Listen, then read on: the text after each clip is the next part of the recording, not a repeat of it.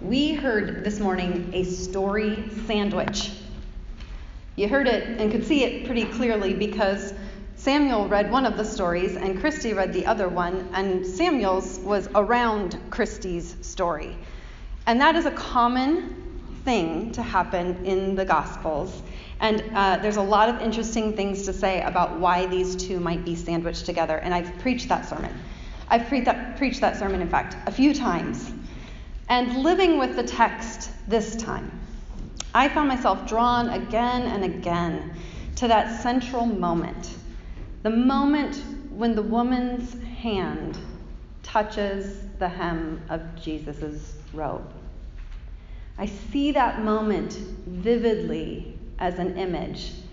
And Marcia selected an image for the front of your communicators that you can see. There are many, of course, artistic representations of that moment. This is one of them.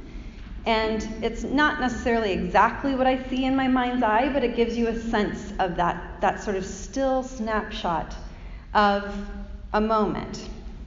And as I focus on that moment of the touch, I can even begin, like the vignette feature when you're editing a digital image, like an Instagram or some other app or on your computer. The vignette allows you to sort of darken and blur the edges of the image, which brings your focus even more in on that moment. And that's what sort of happens in my mind's eye as I see that moment of the touch, that precise moment, that light, almost imperceptible touch. A woman, having bled and suffered for 12 long years, reaches out for her healing.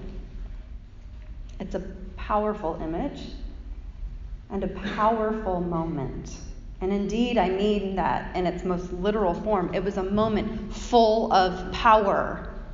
Jesus confirms as much in the story. Mark tells us that immediately upon touching the hem of Jesus' robe, the woman's bleeding stopped, and she felt in her body that she was healed of the disease right in that moment. And Mark tells us that at precisely that same moment, Jesus was immediately aware that power had gone forth from him. We just sang in our hymn, I don't quite go with the hymn writer's version, but virtue stole. But there's that stealing. The power flows from Jesus directly to the woman right at that moment. So this is a powerful moment, full of power. So it turns out that it's not just a moment, but it's a moment that contains a movement. So when I see this now, it's sort of like zzz, zzz. I don't know what that power sounds like flowing from Jesus to the woman, but there's a movement in the moment. And that makes me think of when the iPhone went through an update and introduced that live photo feature. I don't know if that's on other phone cameras as well. Do you have that live feature where the image kind of moves a little bit until it settles into the still? That's sort of what this moment then becomes for me, is that zzz. There's that little movement into the moment. Honestly, that little live feature kind of freaks me out, so I turned it off immediately. But every now and then somebody sends me a photo that's still in that mode. It just happened yesterday. In fact, just yesterday I learned that you can touch it and you can then hear the sounds. I didn't even know that before. Anyway, it's a little bit weird. But that's how I'm seeing this moment, is that little bit of movement that leads to the moment. Jesus, when he feels that power leave him, he stops and he seeks her out. He looks for her. He seems to sincerely not know who it was that extracted that power from him. And he seems to want to know who it was that, without his knowing or his choosing, seized power from his body. He wants to know who that person was, to encounter that person, perhaps to gaze upon that person with wonder and with awe. Have you ever stood in the presence of someone who was seizing their own healing? I have. on many occasions, but I think I recall in particular a friend who, after losing so much, just thing after thing, person after person in her life, in the midst of so much loss, I remember talking with her and bearing witness to her astonishing openness and her readiness, even her eagerness to journey with God into the unknown and to face the empty canvas as an invitation and a challenge to paint something new. When everything that previously had been steady in her life was stripped away and she stood at the edge of that unknown, she stood there alone with God, ready to step in, ready to listen and to learn, to grow and transform, to imagine and to build anew. And I thought I would be crumpled on the floor, weeping in the face of so much loss. And here she is, stepping into the unknown with her God. And I stood in wonder at that wonder of a human being seizing her own healing. I'm still gripped by that incredible gift of being able to bear witness to that. It's a pretty amazing thing to be able to stand in the presence of someone who's stepping into their healing. Which brings me to the reach, to the audacity of the reach in order to seize her own healing. The woman who heard about Jesus, who came up behind to touch his cloak, first had to reach. And physically she had to do that. She had to reach out her arm, and we've seen a couple representations on the communicator and then with the kids in the storybook. So she physically had to reach out her arm in order to touch Jesus. But she also had the audacity to reach out emotionally and spiritually and communally. Her bleeding for 12 years had made her ritually unclean. Not sinful, it's not the same, and I don't have the time to go into all of that right now, but unclean and therefore precluded from religious and social life. And by taking her place in the crowd, just by stepping into the crowd, by touching not only the hem of Jesus' robe, but who knows how many others, and the jostling of the large crowd that was pressing in on Jesus. She had to be touching lots of people at that time, which she was not supposed to do. By doing that, she claimed space for herself, embodying her belonging in the community. She said, "I am one of you and I belong."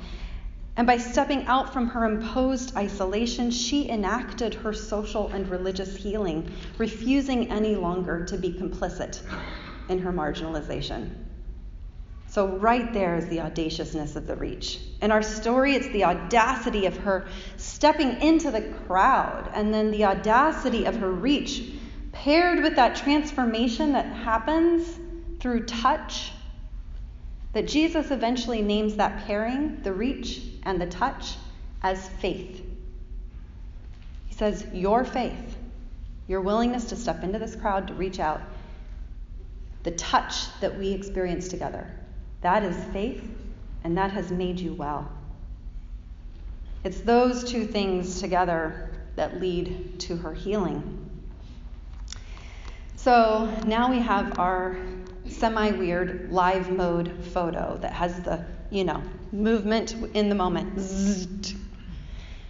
And even that, it turns out, is not quite adequate to describe what's going on here. So the next place that my imagination goes is a Hogwarts-style portrait from the Harry Potter books, because we need even more movement than just that little zzzt in the live photo.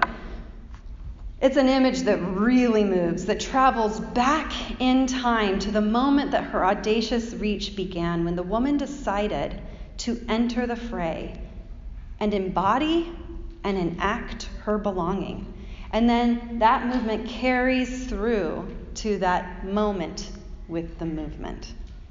So now our woman seizing her own healing image is a Hogwarts portrait of that movement toward a moment that contains a movement. Well, that's all fine and good, you may be thinking, but what happens when we just can't seize our own healing. When that seems beyond our capacity for any number of an infinite number of reasons. What happens when we aren't even living in the suburbs of audacity? When we can't find audacity on a map? What happens then?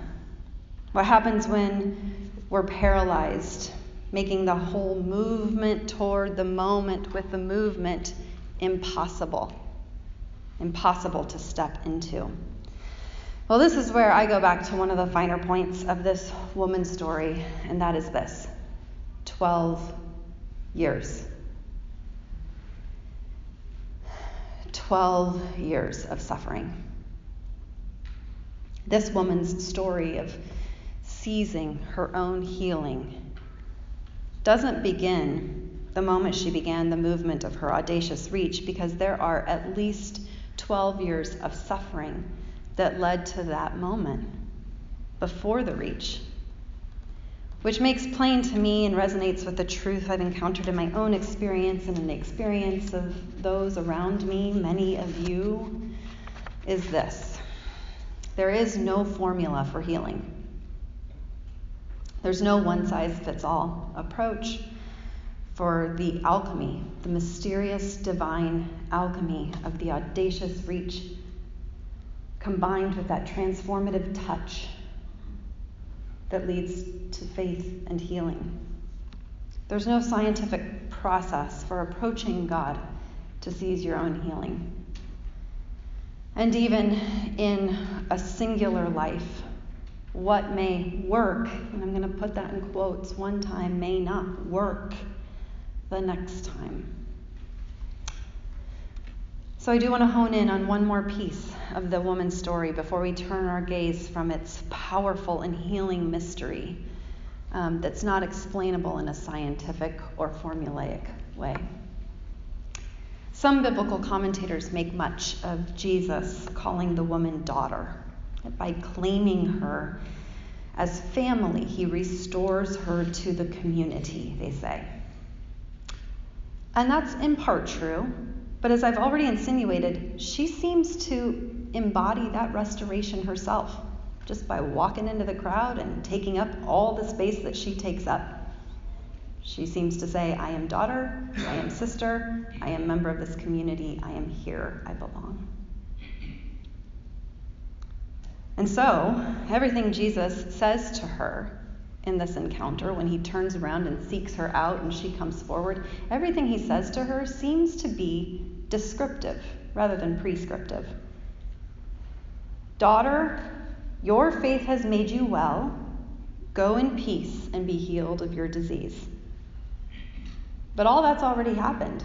Remember that at the moment of the touch, she already knew in her body that she was healed of her disease, and her faith had already made her well. She was already restored as daughter and sister by virtue of placing her body in the crowd. So what Jesus says to her just describes what has already happened. Isn't that amazing? So what seems really important to me in that, because what Jesus is doing is really just sort of describing what has happened, what seems really important to me then happens just before that when Jesus describes her healing. Mark tells us that the woman fell down before Jesus and told him the whole truth.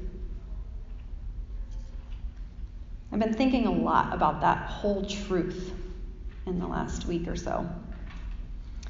Perhaps the greatest gift of healing that Jesus offers and extends to the woman in this story, because she's already sort of taken the power from him and found her own healing. So I think that one of the greatest bits of healing that Jesus extends to this woman is standing there long enough as she tells the whole truth.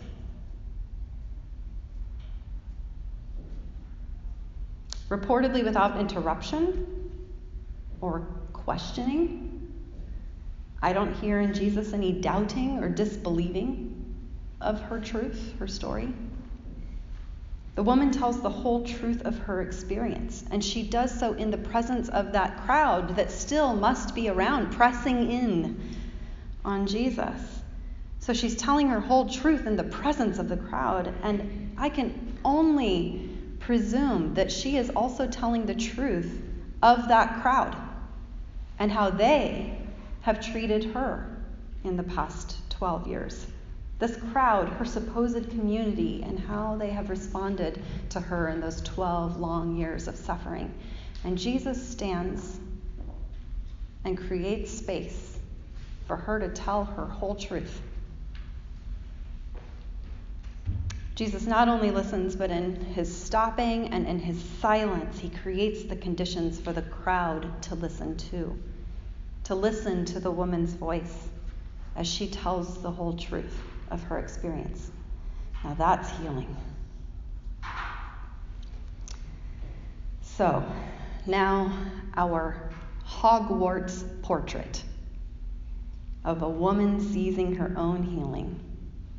Through those years of suffering, the reaching, the audaciousness of the reach, the movement toward that moment with a movement, and then the spaciousness for truth-telling. There's our whole Hogwarts moving portrait of a woman seizing her healing. And if not complete, it's at least more complete than where we started with the still of that moment. It tells a truer, fuller story. We have that audacious reach, the movement toward, the moment of touch, the transferred power through that touch, and then the truth-telling about harm and suffering. Again, this is not a scientific process to apply to ourselves, a step-by-step guide to healing, but it is a powerful, moving image with invitation. Today, in our service, we offer anointing for any who would like to receive that gift.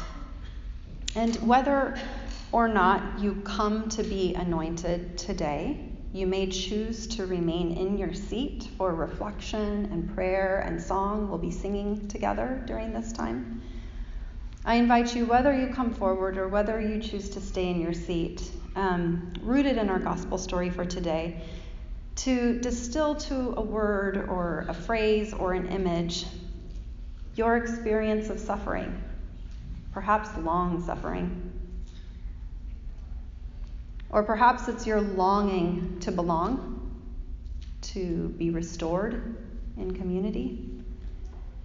Or the third invitation is the healing you wish to seize, or the audacious reach for God's healing presence.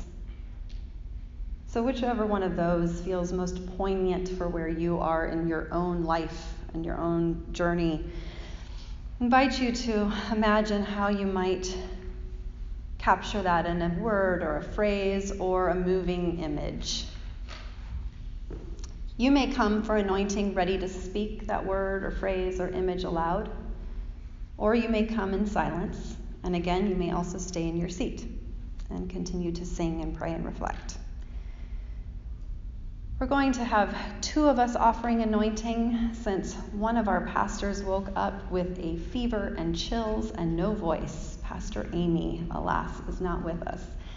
And Jonathan and Melanie were with Pacific Northwest Mennonite Conference this weekend, and so they are still on their way back home. I invited Weldon to step into anointing among us this morning, and graciously he has agreed. So Weldon and I will each be offering anointing. He will be back towards the organ, and I'll be back here towards the steps if you would like to come to one of us. And I thought about inviting a third into anointing, and then I thought, with our story of seizing our own healing in the empty space where Pastor Amy was going to be, I'm going to place the oil over there along the side of the wall. And if you would like to come, either to anoint yourself, or perhaps to ask someone near you if they would be willing to anoint you, there's an open station here. Christy has also agreed to be available and ready, and so if the lines are long and you want an anointing, Christy is also willing to be tapped and to come to the open station for anointing. Let us sing then in your purple Sing the Story songbooks, number 49. I will come to you in the silence, And we're going to sing the chorus after each verse for this song. And Weldon, I invite you to come forward now and just offer one more word